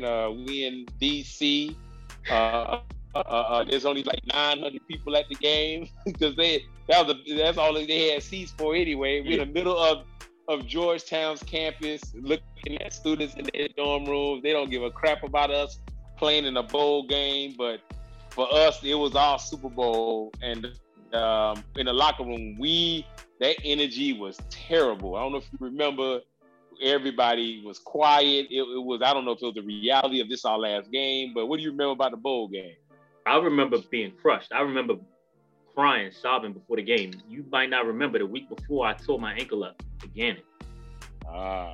And so for me, I was like, I'm going home My family is here. My high school coach is here. And bro, I could barely walk, and I was struggling through the pain. Like I had it taped. I was like, Addy, tape it as tight as you can. I don't care if I can feel my foot. Like I gotta play. And Walton didn't play me. I had one play, one carry for 1 yard in that game. He put me at the end. And shout out to Brian Cleary because Walton wasn't gonna play me. And Brian Cleary, it was a blow. It was the game was decided. And Brian Cleary went to Coach Walton. I never forget because I was crying. I was happy that we won, but I was crying. You gotta remember, this is the last time I might touch the field. Right. And thinking back on all the memories, and this is the way I get to go out. And I ain't gonna lie, selfishly, after everything I done gave to this program, I felt like I deserved a little bit better than that. But he was probably right. You know, you gotta win the game. You gotta do what's right for the program. And Brian Cleary went up to him, like, Coach, we wouldn't be here without you. You gotta play him. And Brian Cleary, before Brian went up, he's like, can you run? And I was like, yo, I will never do anything to hurt this team. And I sprinted on the sideline. I was in pain, and I sprinted, and then Brian went over and, Coach, you got to play. And I only got in for one snap, but I owe that to Cleary. So, but I remember Jake going off that game. Hey. I remember defense playing real well, and I remember our offense going off. I remember Luther Lockhart getting his first touchdown ever in college. And then here's what I remember. I remember the defense playing balls out because they had a big 250, 260 pound fullback or whatever. And everybody was talking about during the week, man, this fullback, he's so good. And Georgetown undefeated and this and that and this and that. And I just remember y'all smacking the crap out of him. And it was a party on that. Like, and you're right, it was dead. It was eerie before the game. And then we just came out and it was a party on our sideline for 60 minutes. That's what I remember. Party on us. Hey, the other thing I remember, you can't do this. You can't do this nowadays. But afterwards, we had it on videotape. The staff was Coach Walton and everybody was cracking beers with us as players. You don't know, you remember we on the video where it came down. Like, I vaguely remember that. Yeah, you definitely can't do that nowadays. I vaguely remember that joint. Yeah, bro. Hey, Mo, I got some other stories, man. We played St. Francis, and everybody gone now. So we played St. Francis our sophomore year at St. Francis Rain School. Might have been freshman, whatever it was. And one of the buses broke down. We had to ride home in the equipment van, bruh. And it was me. I'm not gonna say who all was in there because some of those people are administrators or whatever now, right? But we make a pit stop at the liquor store. And we in the back of the and having drinks with coaches, and we get back and Coach Walton is waiting at the loading dock. You remember at John Jay with the loading dock? Who did this? Whose idea was this? And we was just like, shh, don't nobody say nothing. Coaches and players, we had a lot of GAs. Remember that? Don't nobody say nothing. Man, dude, that had to be off the chain. Hey, forget the alcohol part. You can't put players in the equipment truck. No, bruh. You talking about, hey, ladies and gentlemen, we're talking about 1990s non-scholarship. This is for the love of the game. So we got away with a whole lot. Boy, we would do sort of non-scholarship. Mo, I had some track and field money, bro. I was a sprinter and a jumper. Yeah, I was a 40+ foot triple jumper and a high. I won the region in the high jump in high school, so I got a little bit of money. Coach Benny gave me a little bit of money, but then they changed track coaches after freshman year, maybe sophomore year, and I got my turf toe came back, and I didn't necessarily see eye to eye with the new track coach, so that went out the door. But yeah, so okay. Anyway. You got a little money, okay. Originally, not all the way through, bro. Oh, okay, yeah. So I'll see, yeah, man. So let's fast forward to when we reconnect. So we reconnect, and bro, we are at 2 hours and some change, bro. We 2.5. 1.5, man. We started at 1. It's 2:29. Oh, my bad. We at 1.5. Yeah, we good. We going okay, my bad. I'm tripping. I thought we started at 12. I was like, Lord, okay, cool. So yeah, let's start, man. So I get to the DMV in 2002 and 2004. You hit me up and told me like you just got a head coaching job and you want me to be a defense coordinator I'm thinking to myself, Lord, am I smart enough? And do I have what it takes? And I'm like, man, but this sounds fun as hell. You tell me about the school, Murray, and I become your defense coordinator. And I gotta say this story. Ladies and gentlemen, myself and Ralph can say that we witnessed the very first time Through the Wire was played on BET, Kanye West. We, at the very first premiere, while we're making playbooks, Ralph is making offensive playbooks, I'm making defensive playbooks, and we at your house, and we turn the TV on, it's on BET, no, not BET, excuse me, MTV. MTV. And it was the world premiere, Through the Wire, we call him Kane West. We didn't know how to say Kanye. Who is this? It was Kane. Yeah, who is this? Yes, and we both looked at each other and looked at the screen like, oh my God. We knew something was special. Yeah. And I can say, I looked at you, you looked at me, I said, bro, this is something special. I said, Kane West. I'm going around telling everybody, yo, you ain't hear that Kane West? And now we know, of course, that's Kanye West, but I had to say that part, man. But hey, somebody pray for that brother, man. Oh, somebody pray for that brother. It's all good. Never gonna speak bad about a brother. Right, you say pray for him. Pray for that brother, man. Hey, man. God bless Kanye West, man. Indeed. But yeah. Yeah, man. So how you get the Murray job, man? And actually, let's talk about the genesis of your coaching career. So where did you start, and then how the hell did we end up at Murray in 2004? Dude, being out of football, so we had me, Dante Payne, a couple other guys. We had to try out with the Steelers. That didn't work out, whatever. My mom, I was living in Sewickley, and then my mom got sick. And so I left my apartment, everything. I moved home, or back to the area at least. And I was working at the American Council of Life Insurance, hating life, man. Like, this is a real job. I'm miserable. I'm making like $25,000. That's a lot of money back then to me. Right. 90s. At least right out of school. And I'm hating life.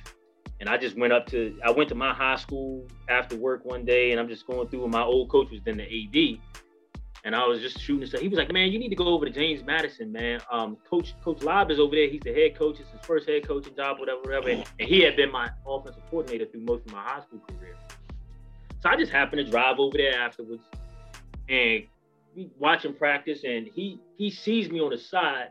He comes up, give me a big hug, and then gives the speech to his kids. And I never knew Coach Lott thought about me and what he was saying. He was like, just talk about hard worker, everything you want to be, stuff like that. And then when the kids left, he was like, hey, man, what you doing with yourself? You want to coach? Yeah. And let me tell you, Mo, like, losing football, and you probably relate to this. There's a little period, at least for me, because I love ball, man. It was a period of depression. Like, I literally I got into coaching at James Madison High School, but I didn't watch ball for a year. Like, I didn't watch NFL, college. Like, I couldn't watch it. That's how it affected me. Like, I was like, I can't believe, like, this is over. So it had been such a big part of my life. And so, but I started coaching at James Madison High School, and I coached the running backs. I was a freshman coach, whatever, ended up being on varsity, and then moving through, I was there a couple years, and then I left. I stopped living in Virginia, and I moved back to PG County, where you remember we lived across the road from each other, whatever. And I moved over there, and I started coaching at St. John's, and I was at St. John's working for a guy, Elliot Uselak. Elliot Uselak, if you ever seen Bo Schembechler, you know about college football, you know who Bo Schembechler is. Elliot Uselak was like Bo Schembechler's best friend, like his right-hand man. Mm-hmm. He even Elliot Uselak even looked like Bo, had the glasses and all the talk and all of that stuff. Right. And so blessed to coach. He hired me, and I was his running back coach and linebacker coach and special teams. I was like 26, 25, 26, and I'm coaching there for a while. And that's in the WCAC. If you don't know high school football, WCAC is probably the best high school conference in the country. It's all Americans and everywhere you go. And I'm there, and then I get a phone call from Tony. Man, what is Tony's last name? He played running back he played for Coach Walton with the Jets, and then ended his career in Miami. Tony, I can't remember, but he was buddies with my uncle. My uncle is a really well-known guy. He's the all-time like winningest coach in PG County girls basketball. Like, he's a real well-known guy. He's connected. And Tony called me and he's like, man, I got these real important people at this school, this private school in DC. Would you be interested? When they asked, they looking for a new head coach. The head coach they had started the program, but they've been in shambles for a while. He was there for 30 years. Would you be interested in interviewing? And I'm like, yeah, I'm 27 years old, Mo. I'm like, yeah, I'll interview for the job, whatever. I'm at whatever, I'll interview. I don't ever turn down a interview. And I interviewed there, and man, they hired me. They offered me the job or whatever. And I never forget talking to Elliot, and I was like, Elliot, should I take the job? And he was like, can you win there? And Elliot gave me a great piece of advice that I have not always listened to, unfortunately. He said, don't ever take a job if you can't be successful. If they're not willing to give you what you can need to be successful and to compete, don't take the job. But I'm 27, Mo, going on 28, whatever it is. They offered me a head coaching job. And you know the caliber school Murray is. So Ted Kennedy's daughter was attending Murray at that time. You don't understand. Like, right. These are elite people. The elite. Hey, I tried to explain it, Ralph. Can you please explain how elite of a school Murray was? Like, so kids go in there, they going to Princeton, Yale, Harvard. They not looking at schools like this. You ain't got a shot. Like, at the time, you talking about 2003, man, they paying 30 grand plus to send their kids to school, to elementary school and high school, because it's K through 12. They paying that kind of money to send their kids. They not the expectation is up here. Yes. You know what I mean? So I get the job, and I'm out of my element, big time. But I'm coaching football, and at the time I was teaching in DC and coaching ball. I was DC public school teacher, and then I left that job to take the job at Murray, man. And it was, they're really bright kids, but not the best football players. And they hadn't really won a game in like 2 years, 3 years, whatever it was. And then we come in there and we really had to change the mindset and change the way that they approach football. And let me tell you this, like, and I told Mo, I recruited Mo and Dr. Baptiste. And I said, Mo, I gotta have people I can trust. I don't know. You remember that? I remember. I was like, Mo, I trust you. Like, I need you. He was like, man, I'm like, Mo, you got this, but I can't do this without you. And I convinced Mo to come on over with a few Jack and Coke vanillas. And come on over. And we did the thing, man. We lost the first couple games, but we was able to turn that thing around. They had the best year that they had in years, man. And then from there, man, I think Elliot Uzelak left St. John's High School and got the offensive coordinator position at Georgetown. And so it's funny, right? So my first college coaching job is where my college career ended. There's a lot of circles in my life here, but so Bob Benson calls me, who's the head coach, and he's like, hey, I want you to come interview for the DB job. And at the time, Murray wasn't giving me, I'm a competitor, man. Maybe at this time I would settle for being comfortable, but I'm a competitor. I want to compete. And I had no coaches in the building. Like, you didn't work there. Like, I had no coaches in the building. Like, they wasn't giving me like recruits to come in and like other schools. And I was like, man, I just want to compete. And so, Elliot, I interviewed for the job, and I go back and forth, and I go back to Murray, because at that time I didn't want to be a college coach. I'm thinking like high school, I can relate to the kids, and it's not a business, and they just wouldn't budge on anything. And I was like, well, dump it, And Bob Benson told me, look, the job is yours. You let me know. I was like, wow, he wants me, right? So they wouldn't budge, and I took the job, man. I was like, I'm out. And so I coached the secondary at Georgetown in 2005, 2004 and 2005. And then whatever happened that Bob was let go or he resigned, whatever, you know how we do in this business or whatever. And I had interviewed for a couple of jobs at the convention, and I actually got offered every job that I interviewed for. Crazy. And so my second collegiate job, I was a defensive coordinator at a place called Rose-Hulman Institute of Technology. It's the #1 engineering school in the country to this day. So over MIT and over the Ivies, like it's like really, really, really smart guys. There's another instance, Mo, like they hadn't had a winning season in like 15 years, 12, something like that. Funny, so Ted Karras, if you guys ever heard of Alex Karras, his nephew was the head coach there that I interviewed with. Offered me the job, I accepted the job. Well, I moved to Terre Haute, Indiana, man. As the day that I'm moving, Ted Karras, who his son is the center for the Patriots, by the way. So Ted Karras leaves to take the head coaching job at Marion College or University in Indianapolis.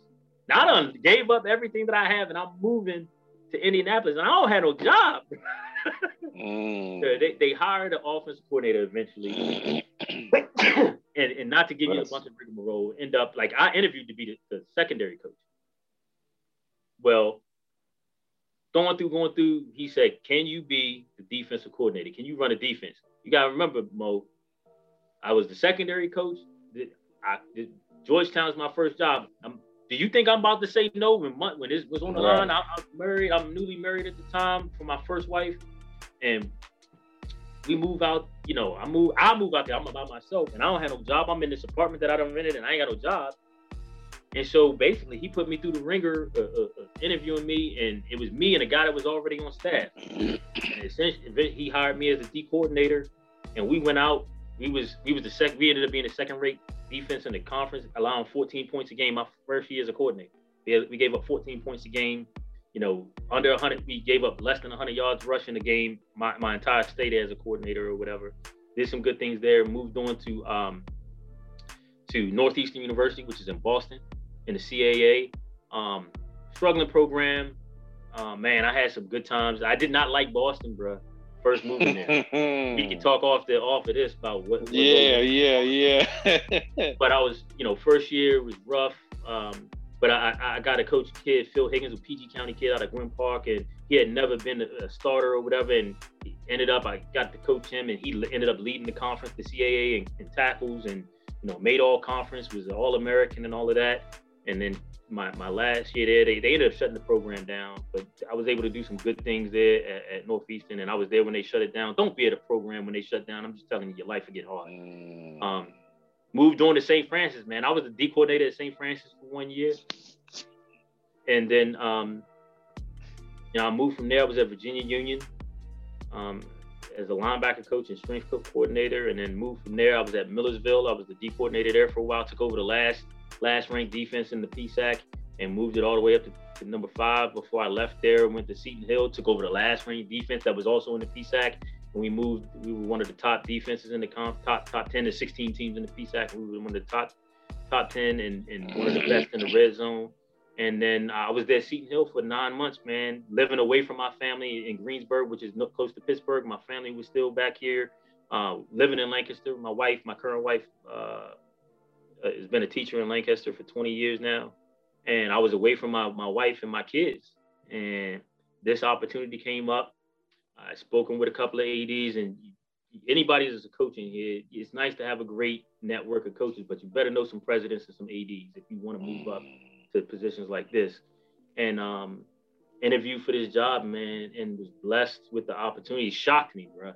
It was one of them things that I really wanted. Like, I wanted to be here. It's motivated by being close to my family, but it was just a feeling that I had. I wanted to be here, and I got the opportunity. And bro, like, won our first game in school history here. It was phenomenal atmosphere. Like I said, my mom. So my coaching journey has brought me full circle, man. Like, hey, I was on the first team in school history as a player, and then to come and to be able to get that opportunity as a coach after 24 years of doing, well, at that point it was 20. Hello? Yeah, can you hear me? Golly. Can you hear me? Hold on a second, Ralph. I don't hear you, Ralph. Hold on a second. Hey, Ralph? Yeah. Can you hear me?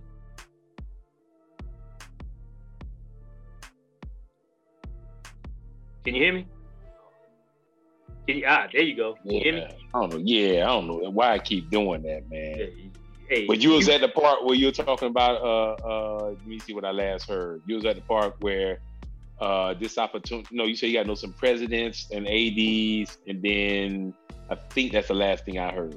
Oh, but I was saying I was blessed with this opportunity, man, and I said as I was blessed to be on a first team in school history as a player. And then to be blessed with the opportunity as a coach to start something from scratch, to put your stamp on something. We've done a lot of things here. You know, the win-loss record is, you know, to do what we did is uncommon. And guys like Justin, you know, I was blessed, like Coach Walton, when I got this, he sent a letter and I talked to him. You don't know Coach Leonard. Justin Leonard is actually an AD at Illinois right now. Was my original position coach at Robert Morris, calling and congratulating, and if you need anything, give me some advice. And Dave Harper, who's at Duquesne, just all those guys reaching out and giving, you know, some words of encouragement and advice and you know, things that need to do have been helpful and instrumental. But we've done some great things here. It hasn't necessarily shown in the win-loss record. You know, I tell you know, experience, discipline, commitment, selflessness, all of that stuff is part of building your culture.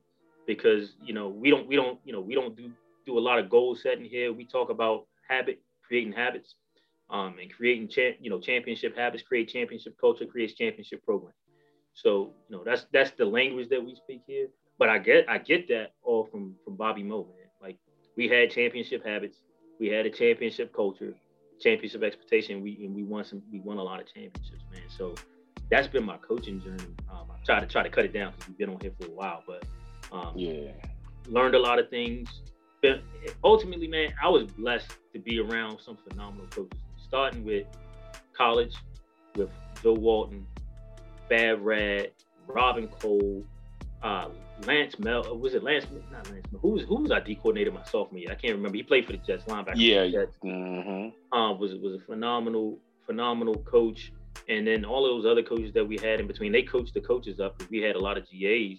And then, you know, going into my college coaching was Elliot Uzelak, phenomenal coach, was the head coach of Western Michigan and the Naval Academy, and had a great, you know, career. People don't know he was with Rashawn Salam and those guys at Colorado and Kentucky with Couch and those guys. So he just the resume of these guys and the knowledge you can soak up. A lot of young guys today want to do a lot of talking and be in control, man. I shut up and I listen to a lot. And when you just be quiet and listen, you would be amazed by what you can learn in the ball that's up here. So I was blessed with being around great coaches. Bob Benson. Let me tell you something. Bob Benson, even though we beat him, one of the best game day calling a game that I've been around, man. Phenomenal. Frank Facucci, like who you know, he's the head coach at Becker College right now. He was DC with us at Northeastern, but he's been around great guys like Don Brown, teaching me Don Brown's defense and things like that. Being able to meet Don and guys like that. So I've been blessed with the opportunity to be around really good football minds, really good people overall. So shout out to all those guys that I just mentioned. Yeah, cool, man. Real quick though, I'm gonna go back to Murray because you know, I was so amazed by what we was able to accomplish that first year, and just thinking about some of those guys, and again, some of the kids we got to coach. I just remember that culture of to have a group of kids that if you scored less than a 1,500 on the SATs, you had to do tutoring, mandatory tutoring, and I just never heard such a thing. So it never lost on me how I worked in one of the poorest school districts in the country. And then but I coach at one of the richest and most affluent schools in the country. And they all in the same city. And it's like absolutely amazing to me. And I just remember just how smart those kids were. You know, the Madison, I remember Eric Black, you know, just these kids were just so smart. Man, so what do you remember? Have you heard from any of those guys? And what do you remember from that one Murray season with us? Man, man, Aaron Hall, if you remember, he was the safety. I called him the Aaron was about B-ball. He wasn't about to get hit, right? Yeah. So Aaron Hall hit me up, man. He's doing well. He's married. He has kids, living in D.C., you know, doing well. He's really the only, Sammy's doing well. Van Hoogie, he was doing well. Okay. He's doing well. He was actually coaching there for a while. I don't think he's there anymore. But you know, those guys are doing well. You know, I communicate with the old basketball coach and the baseball coach a little bit, even through social media or whatever, man. But all those kids, look, you don't have to worry about how those kids are doing in life. They are set up for success, man. Oh, I know that. Oh yeah. That must said I wouldn't know how successful they are. Yeah, you know, I'm sure they're doing really, really, really well. There was, you know, we always go back and say we say these kids are going to be our boss one day. Like they're not going to work for somebody. They're going to be CEOs and you know, chairmen of the board and stuff like that. But that's how they were. That's how they were programmed, for lack of a better term. Oh yeah, it's funny, man. I think about that season all the time, and things that I would do different on defense. That there's certain players in my mind that I wish I would have played more. You know, and I can't remember names, but I just remember skill sets and bodies, and some faces, man. But yeah, I always think about that all the time. But yeah, man. So you start this new program, man. This is you just finished year 1 or year 2? Nah, man. Well, 2020 would have been our 3rd season, but you know, we're about to play this spring. We start practice here coming up, and we got 3 games this spring, and then we'll roll into to fall of 2021. You know, here. But yeah, so got through 2 seasons. Working on the 3rd this spring, and we'll be in season 4 this fall. So okay. You know, it's good, man. It's a lot of work, brother. Hey, look, I tell you, I had a full head of hair when I took the job, man. Oh yeah, bro. Hey, man. Hey, you know, there's a lot of people that romanticize the coach of the role and job of a head coach. Whether it's from looking at Belichick and looking at, you know, the guys that on ESPN that's always highlighted, but I mean, people can imagine that it's a tough job, but they don't really know how demanding of your time that this job really is. So what are some things that you say? Obviously some one huge plus, but also one harsh reality of being a head coach for a college program. Right. The plus is always, because the ultimate goal of the job is to take young men and create adults out of them, and to have those young men be positive assets to whatever community that they're going to be a part of. So that's the ultimate goal. So that's the positive. The downside for me, and it's not for everybody, is that I spend more time with everybody else's kids than I spend with my own. And I always talk about to the guys in my locker room, I say, you got to make sure that your actions are worthy of being followed, because my kids are watching, and their daddy's spending more time with you than he's spending with them. So my kids need to be able to idolize you. Make sense? That might be heavy to put on a guy, but you know, the time, you know, I spend many nights sleeping especially in season, sleeping in my office. I spend many long hours watching film, and then as the head coach, I'm not a football coach anymore. You know, we CEOs. You a CEO as a head football coach. You're a CEO of an organization, and trying to get everybody in your organization, meaning in the university, from the from senior administration to administration presidents and faculty, staff, and leadership, to see things the same way. Hey, hold on a second, Ralph. Hold on a second, Ralph. It's breaking up again, and I want to make sure that what you just said is so important. Can you please repeat that? You are a what of an organization? Please reiterate that, so those who, again, romanticize what is, explain that, please. You're a CEO of an organization. So the football team, that's your business, that's your organization, and you're the CEO. And now you have investors, you have people of interest that are in the program. So you got to get everybody that's associated with your program on the same page, moving in the same direction with the same vision at the same time. And so a lot of what I do It ain't got nothing to do with X's and O's. It's about, I'm in a meeting here. It's about disciplinary action.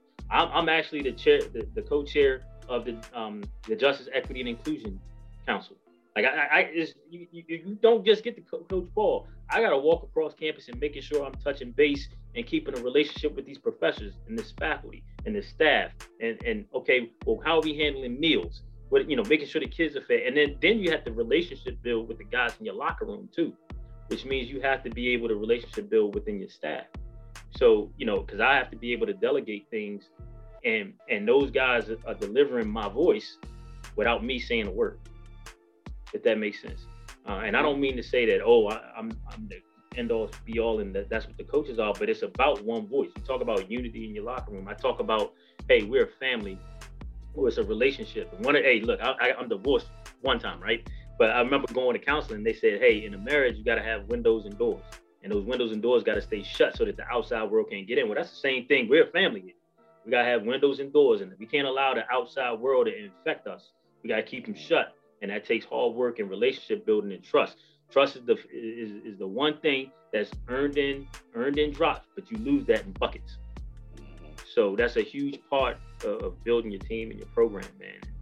It's a lot of work. So you can romanticize and look at the game day and you think that everybody not making $1 million, man. It's a lot of work and dedication, and it's about your commitment to those men more so than the wins and the losses. And then it's the development of those men, and it takes development of your administration and senior leadership and everything and everybody involved. So that's really what being a head coach is. Like, you want to be a football coach, go be a position coach. Go coach Little League. Do that.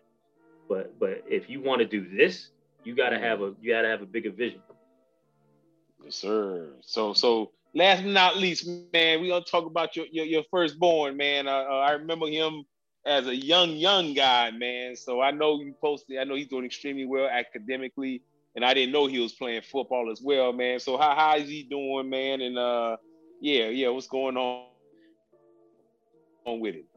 That joker, man. Hey, he's 21 years old, man. Wow. That's junior crazy. In college, 3-point whatever GPA. Hey, he's much. Let me tell you something, man. And you know how close he and I are. So that's my ace. That's your clone. That's your clone. I'm dad. I'm pops. Yeah, he called me pops now. But when you was around, he called me dad.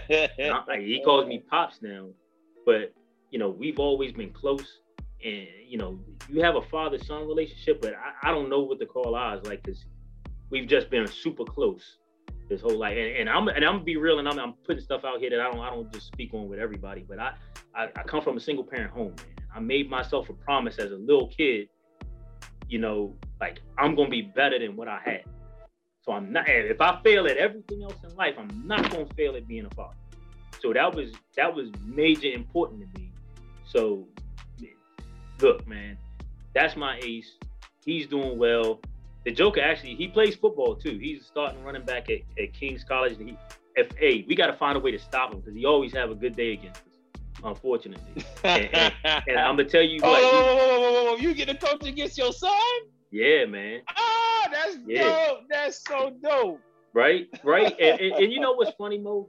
People always like, man, you couldn't get your son to come to school. I was like, I've never wanted my son to follow anything I do. I never wanted my son to I raised my son to be strong-minded, strong-willed, to think on his own.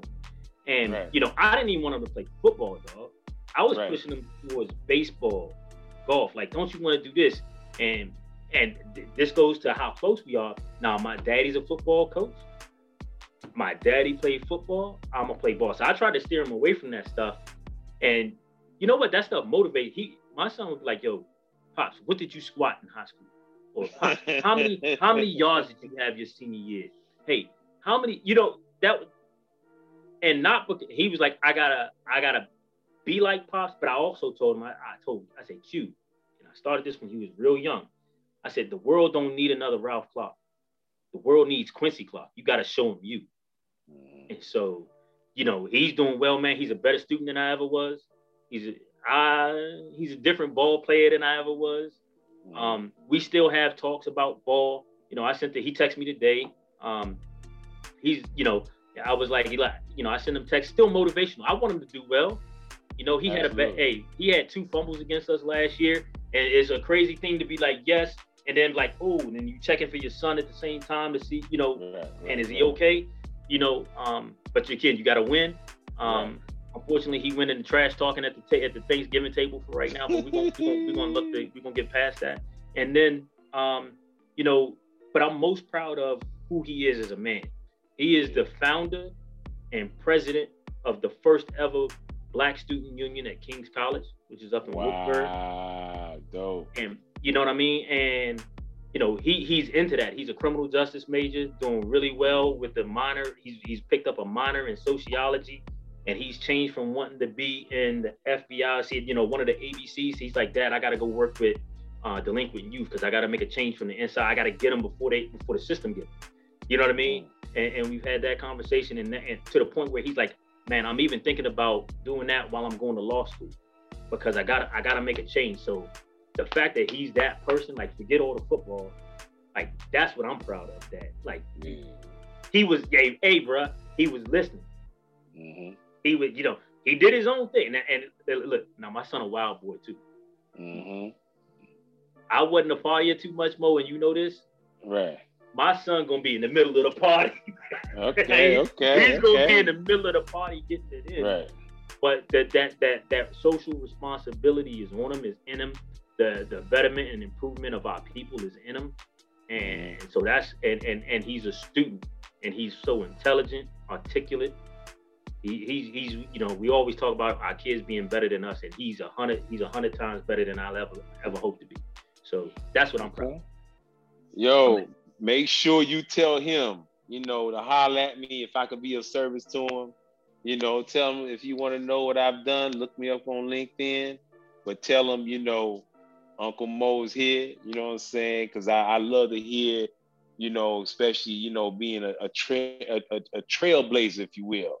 I love that, and hear that he started that's such an organization on campus. Now, since you talked about your son, and how do you coach to stop your son? You know what, man? It's funny. We don't. So me and my son are funny, man, because we so different and we so alike. And so I don't talk about him all week, man. My kids, the players, they talk about it. He's friends with a lot of guys in my locker room. Right. He comes here to go party and hang out. Well, not right now, we're in a pandemic, but like before that, he would come here and hang out. Like, our guys know him. Right. They know each other. So we don't really talk. We don't speak on it. Game day, man. Pre-game, people expect us to be like chit-chatting. We don't go nowhere near each other. Like, I think last year one of the officials was like, isn't one of the guys your son? I was like, yeah. And like, he walked by and he was like, you're not, and like we kind of did one of them and just and they were like, and the ref looked at me and was like, what's wrong with y'all? I was like, we can do all that after the game. It's business. Right. It's business right now. And then after the game, it's love. His freshman year, he had a real good game against us here. And, we didn't speak. And after the game, I went, and they actually got a picture of it. I gave him a big hug and I was like, man, I'm so proud of you. Like, I hate that you did it against us, but I'm so proud of you. You know what I mean? Right. So that's our bond, man. That's that father-son bond. Like, we unbreakable, man. That's my ace right there. Yeah. Okay. Hey, dope, man. Well, my brother, I appreciate you, man. I appreciate you taking some time out in your extremely busy schedule as you continuously building your program. Again, what an honor. I can imagine being part of a program as a freshman, starting out as a player, and then starting a brand new program from scratch.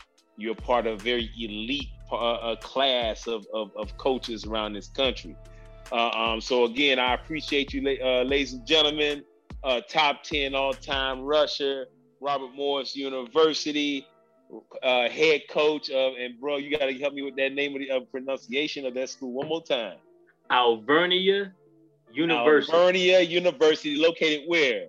In Reading, Pennsylvania, baby. Reading, Pennsylvania. Hey, brother, man, promote your school, man. Promote your team. What you got going on? What you want the folks? Because your teammates gonna be listening to this. So what you want your teammates to know? Hey, look here. First of all, I want to get as many of you guys to come back. It's about, hey, we still family, and I talk to the team in the locker. I got like 5 guys out here in the hall waiting to talk to me, but it's about brotherhood, and Dunn has been here to games. He's spoken to the team, and so first of all, I want to say that as my teammates, y'all come back. We want family. We got, I would appreciate if you guys would pour into our guys and kind of echo some of the things and some of the experiences that we had and what it takes to be successful as a young program. So that's number one. But hey, we're a small liberal arts university located in Reading, Pennsylvania, 45 miles west of Philly. Great education, great academic environment. You're close to major cities, New Jersey, Philly. You're 2 hours from DC, Baltimore, Harrisburg. I live in Lancaster, which is about 30 minutes away, which is not all the Amish people. I'm gonna tell you right now, there's a city in Lancaster, and it's just like being in PG or Baltimore. And it's a great place to be. Phenomenal atmosphere, guys. The most supportive place that I've been in my 24 years of coaching. You can't beat it. We got great guys in our locker room, true family environment. And let me tell you something. Our guys, when you come here, you come to work. You're gonna be successful. And if it's a mom or a dad, I'm gonna treat your son the same way I treat my son, which means they're not gonna like it all the time, but it's gonna be worth it. And when your young man leaves here, he's gonna be able to function as an adult. And we're gonna win a lot of ball games while we at it. Yes, sir. Hey, let me say this, man, as a person who, always looking for a good quality road trip. My brother, it'll be an honor to come check y'all out and see what you got. And that's gonna be a fun road trip. And I know y'all got some good trails out there too. Yeah, so, I gotta pick up my brother, some of that I gotta stuff get you, me, man. My man. Again, you with your footwork, I'm telling you, you're built for trail running. Add it to your repertoire, and we go trail running on me when I come visit, or you come to Chattanooga, Tennessee. You would do great on the trails, man. Hey, look, my body ain't what it used to be, Mo. But hey, oh no, so you're right. If I hit the trails, I gotta get you on a bike, man.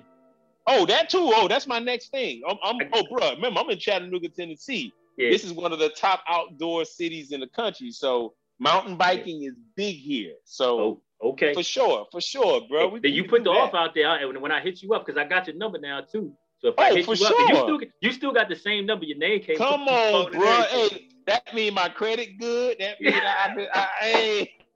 that mean your boy is consistent. There you go. So now I got Chattanooga on my list to visit, man. And you got Reading on. I live in Lancaster, so Reading and Lancaster, this area. Hey, E-Shot, man. If y'all don't remember Eric Hendershot, my college roommate. We stay in contact. He always comes out. He's been to multiple games. We connect, so let's make it happen. Dunn's been here. Dunn's in contact. Oh yeah.